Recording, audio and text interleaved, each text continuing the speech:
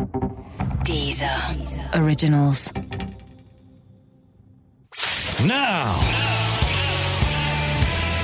it's time for Strong and Stable. Strong and stable, strong and stable, strong and stable, strong and stable, strong and stable, strong and stable, strong and stable, strong and stable, strong and stable, strong and stable, strong and stable, strong and stable, strong and stable, strong and stable, strong and stable. Welcome to Extra Strong and Extra Stable, an extra bonus bumper, extra special edition, extra to our regular podcast, Strong and Stable. I'm gratuitously saying extra all the time here.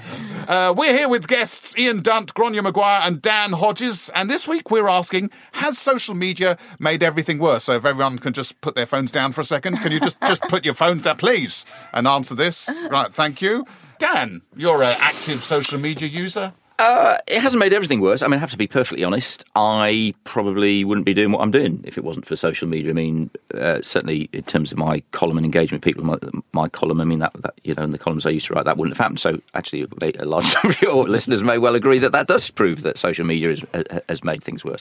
No, I mean, I think social media is at its best. It can be a wonderful tool. It can be a wonderful affirming tool, actually, for all of us. Obviously, at its worst, it can be a very nasty and vicious place. But I mean, I think, to be perfectly honest, we blame the medium. I mean, really, the medium is ultimately a reflection of us all, I suppose. Gráinne, are you a big fan of the socials? I think what we have to admit is that the majority of people are arseholes. We're not good people. Yeah, we start there, yeah.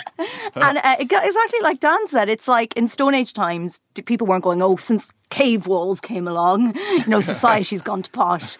They may have been. Maybe. We never had hunting, Pictures of naked bisons on the wall. The state of this. Yeah. I just think it's, that Guy J's ring, like what would we do if we were invisible? And we're just finding out if we were invisible, we would favourite porn tweets. Right. That's what we found out. It's just a different way of communicating. Yeah, I mean, it is, but it has changed things in that, like, so in the 17th century, if a Scottish crofter was really annoyed with someone, he would have to, pack his mule and cross streams and then get in a boat and, to tell that person that he really didn't like them. Whereas now you just do it like that. And it's made us be more aggressive quicker. Do you not think that it's easier to be hateful? I just think, I envy... medieval serfs never had to feel they were personally responsible for the 100 Years' War. You're saying bring back slavery? But I feel like nowadays, because I haven't signed the right petition, it's my fault, that, there's going to be strikes in Syria or whatever. So I just think it's exciting. It's like good and bad. It's brilliant. I feel like as a woman online, there's a lot of solidarity and you get to hear like amazing opinions and amazing point of views.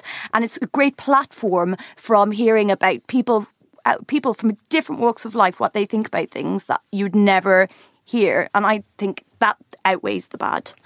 Ian, that sounds right. I've had those stories too. Of women who basically went for jobs they don't think they would have otherwise gone for, because there was that kind of support network online said, no, you can do this. Women that broke away from sort of unhealthy scenarios because of that sort of situation.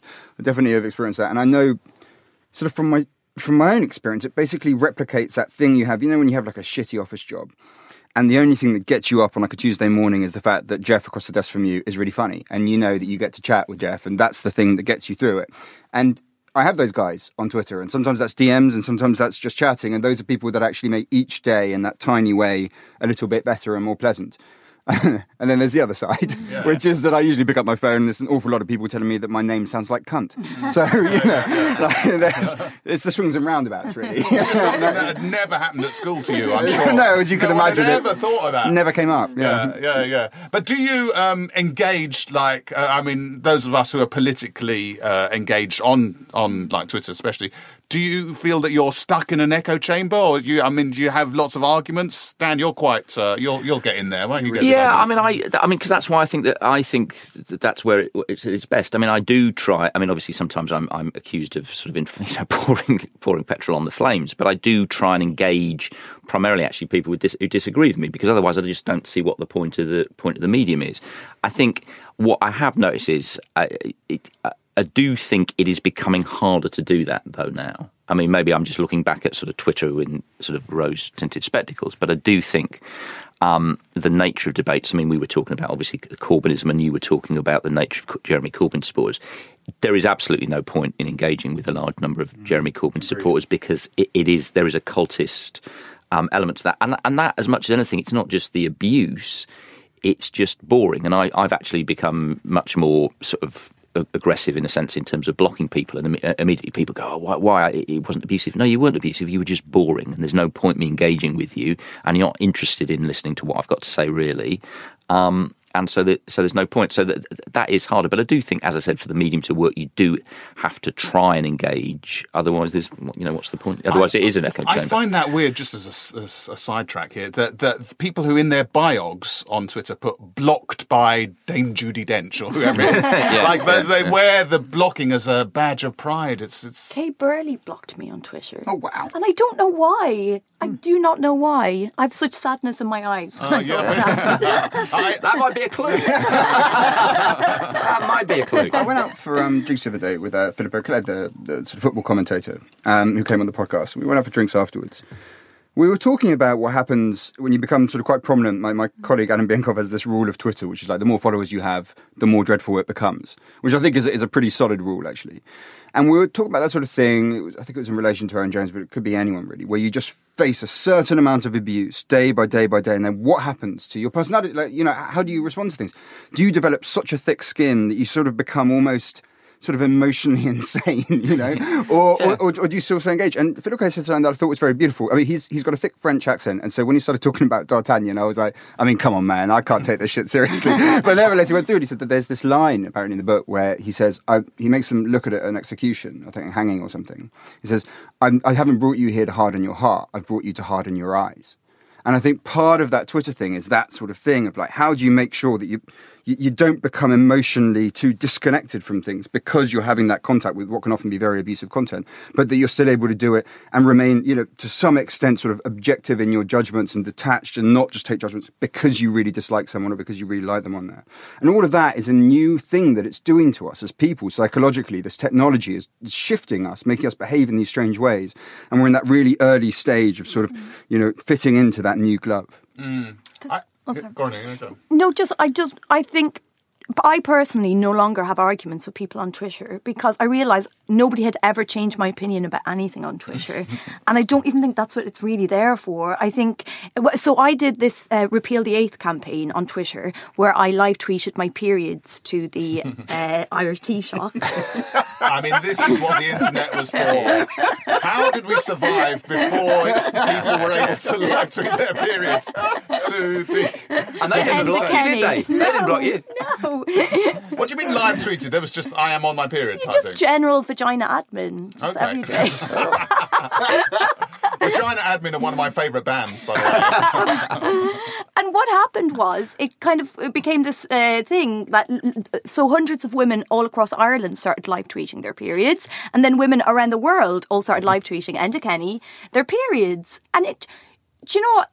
I got very, very little abuse. Very, very little abuse. I got so much solidarity and just like, it was like a mischievous joke we're all in. And I think that's what Twitter is brilliant at, sort of bringing people together that you would never normally meet from all over the world, just connected by a hashtag. I think it's fantastic.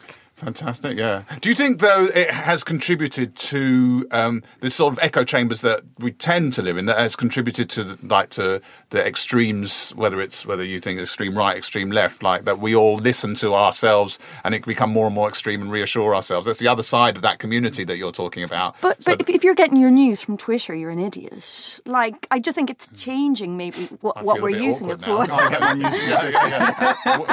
Where else do you get your news from?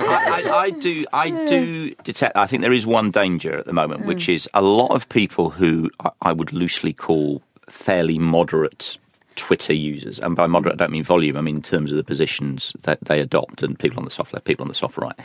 A lot of them, and in particular mainstream journalistic colleagues, a lot of them are now starting to say to me, "I thought X, Y, and Z, but I didn't." I couldn't be bothered. I didn't tweet it because I couldn't be bothered with what was coming back. And I've noticed myself, there have been a couple of times when I've seen stuff and I've thought, I'm going to express this opinion, and then I thought, actually, you know what? I can't be bothered and life's too short. Now, in a lot of ways, life is too short. And I think, one of the things I am learning to do is be slightly less engaged in Twitter, because otherwise you could spend your whole time doing it. But I do also think there is a danger that self-censorship is starting to become a process, and it is becoming a medium where, unless we're careful, it is only going to be those who shout most loud and shout most aggressively, actually. Great, and I'm going to make sure that's me. Okay, thanks very much. Time to wrap this up. Just to say, we'll be putting a tweet out after the show about this, asking, has social media made everything worse by oversimplifying things? Just retweet for yes or favourite for no. You've been listening to Extra Strong and Extra Stable, an extra nugget from the weekly podcast Strong and Stable, exclusively for Deezer users. And I've seen my script, I've written brackets, end joke, brackets, but forgot to put one in. There you go. So if you could supply your own joke there, that'd be great. Listen out for the next one on Monday and the next episode of Strong and Stable on Friday. Thank you and goodbye. That was Strong and Stable. We'll catch you next time. Please subscribe.